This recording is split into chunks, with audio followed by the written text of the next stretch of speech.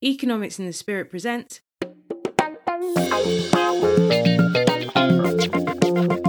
How to Be a Success. Ordinary men living extraordinary lives. The podcast that explores the messy nuts and bolts behind people's success. Now here's your host, S.B. Cole, author of The Good Man, Exploring Economics and the Spirit. Okay, so we're going to move on to the things I wish I'd known section of the interview. First question. What did you feed your mind to become the person you are today? Any excellent books, shows, conferences, pastors, mentors? What did you feed your mind? So I fed my mind with stretching information that took me out of my comfort zone, information that I guess made me reflect. So books like Think and Grow Rich, The Secret, trying to think what else, Rich Dad, Poor Dad. All these books that, should be part of the curriculum, in my opinion. All these books that really should be part of that rite of passage that a young person goes on in order to reflect and think about the power of their mind and, kind of really just seeing things from a new perspective. And so I just became engulfed in that. When I was about 17, 18, the group of friends that I had that we started our business, like they were already into self-help and, very much into like kind of that personal development journey. And so I literally just got drip fed everything that they were reading. I'd get like a copy of it. So it was either a book or, a video would be shared or an event, but it was just constantly like it was around me. It became culture. So everyone I was talking with, like had a similar mindset. Our conversations were the same. There wasn't really anyone that was like in our group that I would say was on the streets or whatever. Like they didn't have that mentality. They may have had like a little bit of edginess to them, but that wasn't their everyday conversation. We were talking about things that were elevating us. So that's how I really embedded it into my world. The importance of who is around you seems to be coming across in what you're saying as well. 100%. Like I would definitely echo that because, as they say, show me the 5 people that you hang around with the most, and I'll show you where you're going, basically. And I think that's so true for young people. And also, I would even what you're saying there. What did you feed your mind?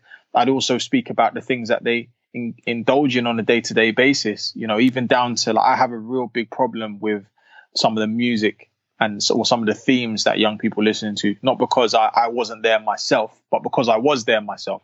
And I know, having listened to grime music and the type of topics that we were talking about, like I've got a video on YouTube where I'm talking about stabbing people and kidnapping people's little sisters and stuff. And, I'm standing in my mum's 4-bedroom house talking like I've been on road the whole of my life and I've lived this hard life. Like it creates this character. So equally, if you're feeding yourself destructive themes and destructive content and things that is just going to slowly eat away and corrode your mind, on top of smoking weed and, other different drugs, that's just going to have the same, it's going to have the opposite effect of kind of fueling and feeding your mind with positive things and things that are going to help you elevate and hanging around with people that are going to help you to win, basically. So I know both sides of the spectrum. I agree with you 100%. The content you get through music is equally as influential, if not more, than the content you get through books, television, etc. And I don't think people appreciate that. And that's dangerous because it seeps into young people's minds at a very early age. 100%.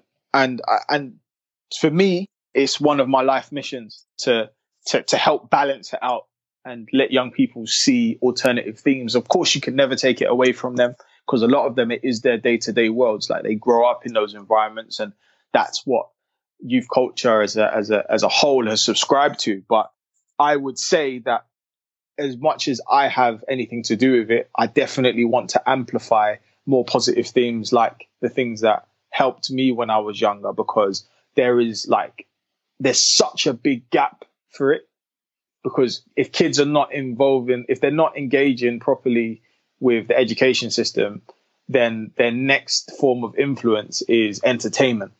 But what we don't have at the moment is a healthy balance of what I like to call edutainment, which is information that is presented in an entertaining way that helps them to still get a message, but is presented by people that they look up to.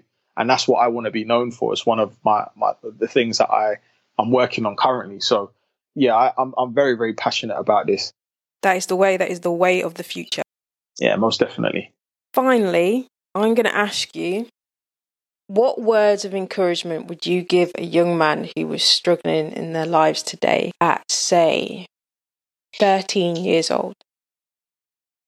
What would I have wanted to hear when I was 13, or what did I need to hear when I was 13?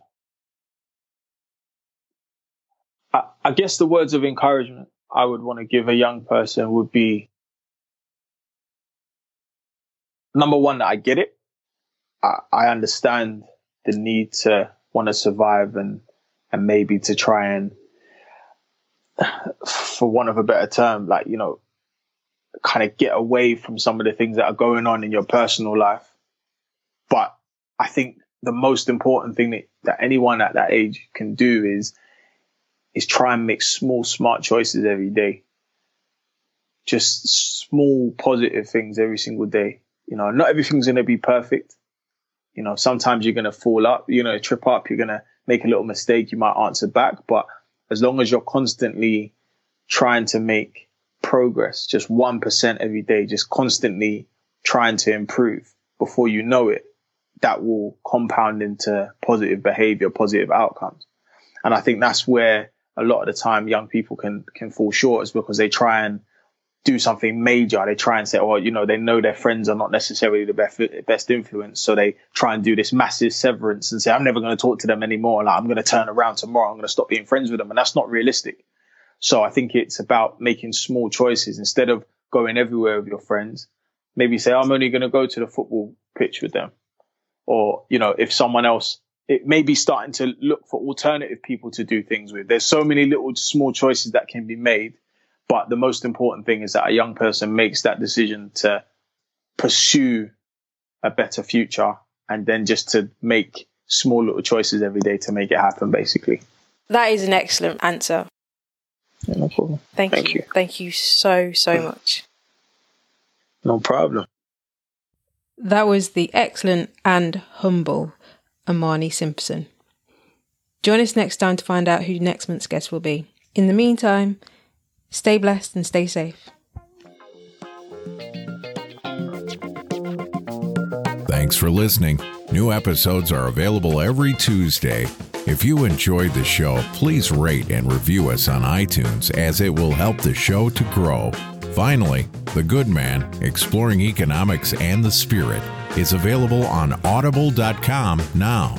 If it's your first book, it's free. Thanks for listening, and stay blessed.